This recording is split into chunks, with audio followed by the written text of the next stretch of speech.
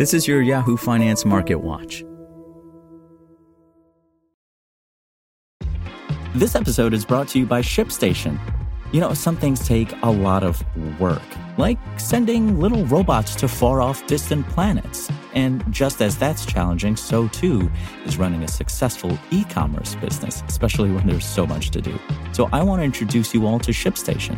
Now, I love using ShipStation because of its easy-to-use dashboard, which makes managing orders and printing labels a breeze and super smooth. Oh, and the customer service is just out of this world.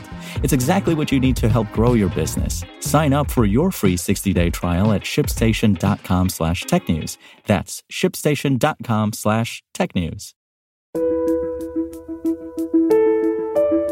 This is Yahoo Finance Daily, a daily update on the top business, finance, and stock market news from around the world. Let's jump into today's stories.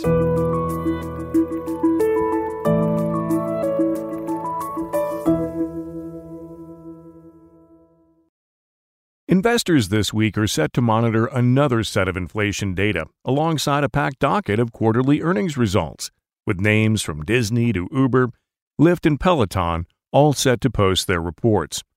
On the economic data front, Thursday's Consumer Price Index, or CPI, will be one of the most closely watched reports and will likely show another multi-decade high point on inflation to further vindicate the Federal Reserve's more hawkish stance. Consensus economists expect to see that the headline CPI jumped by 7.3% in January over last year, which would mark the fastest rise since 1982. This would also accelerate from December's 7.0% annual rise in consumer prices, and on a month-over-month basis, the CPI will also likely match December's 0.5% rate in January. Excluding more volatile food and energy prices, CPI is expected to rise by 5.9% on an annual basis, which would also represent the biggest jump since 1982. It is almost assured that those readings will be historically hot, particularly on a headline basis when we factor in the movements we've seen in commodities, Chris Pollard, Cowen Managing Director and Head of Market Strategy, told Yahoo Finance Live last week. But even on a core basis, the pressures that we're seeing and realizing at the start of this year are pretty elevated. In the press conference in January following that FOMC meeting, Powell discussed the concept of him revising higher his full-year outlook for inflation in 2022. Pollard added, and that sensitivity is going to be hard to remove from the committee, at least over the first half of this year, just given some of the base effect dynamics, coupled with some of the supply-demand dynamics that we're seeing in the commodity complex. It's going to make it pretty challenging to see a pricing out of the hawkish policy path that markets are focused on at this point. Namely, the Federal Reserve has become increasingly focused on the inflation aspect of its dual mandate, which requires that the Fed promote both price stability and maximum employment. Last week's jobs report added fuel to the notion that the Fed's employment goals had already been achieved as non-farm payrolls soared by a much better than expected 467,000, and the labor force participation rate unexpectedly increased as more workers returned from the sidelines. And these improvements likely understated the full strength of the present labor market, many economists said, since the survey week for the report took place as Omicron-related infections soared to records in the U.S. Barring a substantial downside growth or inflation surprise, the Fed's hawkish posture is not changing over the next 2 quarters, Neil Dutta, head of economics at Renaissance Macro Research, said in a note last week. Powell has, for all intents and purposes, declared victory on the employment mandate. Last week's jobs report also included more signs of broadening inflationary pressures, as average hourly wages rose by the most on an annual basis since May 2020, growing by 5.7%. Against this backdrop, investors have increasingly priced in the likelihood that the Federal Reserve will roll out 5 quarter-point interest rate hikes this year. Some market participants are also now betting that the Fed will raise rates by 50 basis points in March to try and quickly help to stem inflation. If realized, this would mark the first half-point rate hike by the Fed since 2000. Disney earnings. Another busy week of quarterly earnings results also awaits investors in the coming days, after what has already been a bumpy quarterly reporting season across major companies so far. Dow component Disney will be one of the major names to report this week, offering investors a look at how the company's key streaming and parks businesses performed as the pandemic persisted. Disney shares have fallen 8% so far for the year to date, to underperform the S&P 500. The latest leg lower came after Netflix offered a much weaker than expected outlook on net subscriber additions, suggesting further growth of the major streaming platforms that had gotten a boost during the pandemic may be limited.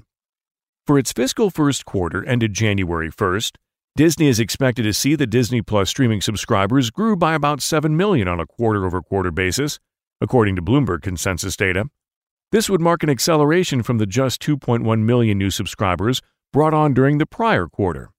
Disney has targeted bringing on between 230 million and 260 million subscribers in total to the service by the end of fiscal 2024.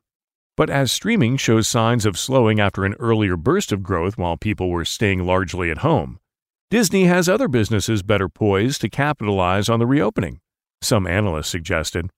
Disney has a huge advantage over Netflix in that it can monetize its content in multiple ways, whereas Netflix only has one way to monetize content.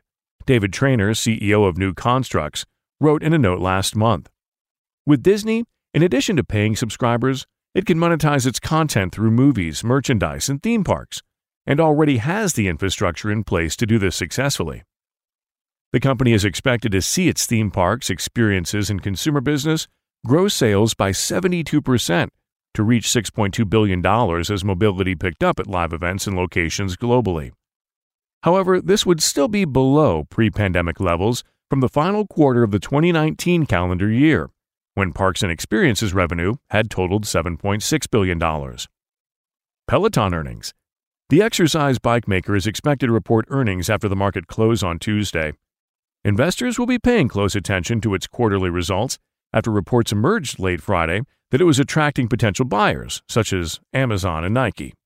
Shares of Peloton surged 27% on the news in aftermarket trading following the published reports. Recently, there has been chatter that Apple could also buy Peloton, which has struggled as demand for its bikes has waned since the onset of the COVID-19 pandemic. Investors have been looking for guidance on the company's post-pandemic growth strategy. Last month, Cowen Tech analyst Krish Sankar told Yahoo Finance Live that the chances of that deal happening were low. Pressure has been mounting on Peloton. Last month, in a scathing letter, activist Blackwell's Capital, which has bought close to a 5% stake in the company, has called for its chairman, founder, and CEO John Foley to be immediately fired. The demand follows a slew of negative headlines on the company surrounding the recall of its connected treadmill and after a Peloton bike was negatively featured in HBO's Sex and the City reboot. For its fiscal Q2 2022, Peloton is expected to report adjusted losses of $1.18 per share on revenue of $1.14 billion, according to Bloomberg consensus. To see the full economic calendar for this week, visit yahoofinance.com. For more live coverage of business, finance, and stock market news, please visit yahoofinance.com. We'll be back tomorrow morning with your daily update. So until then, thanks for listening.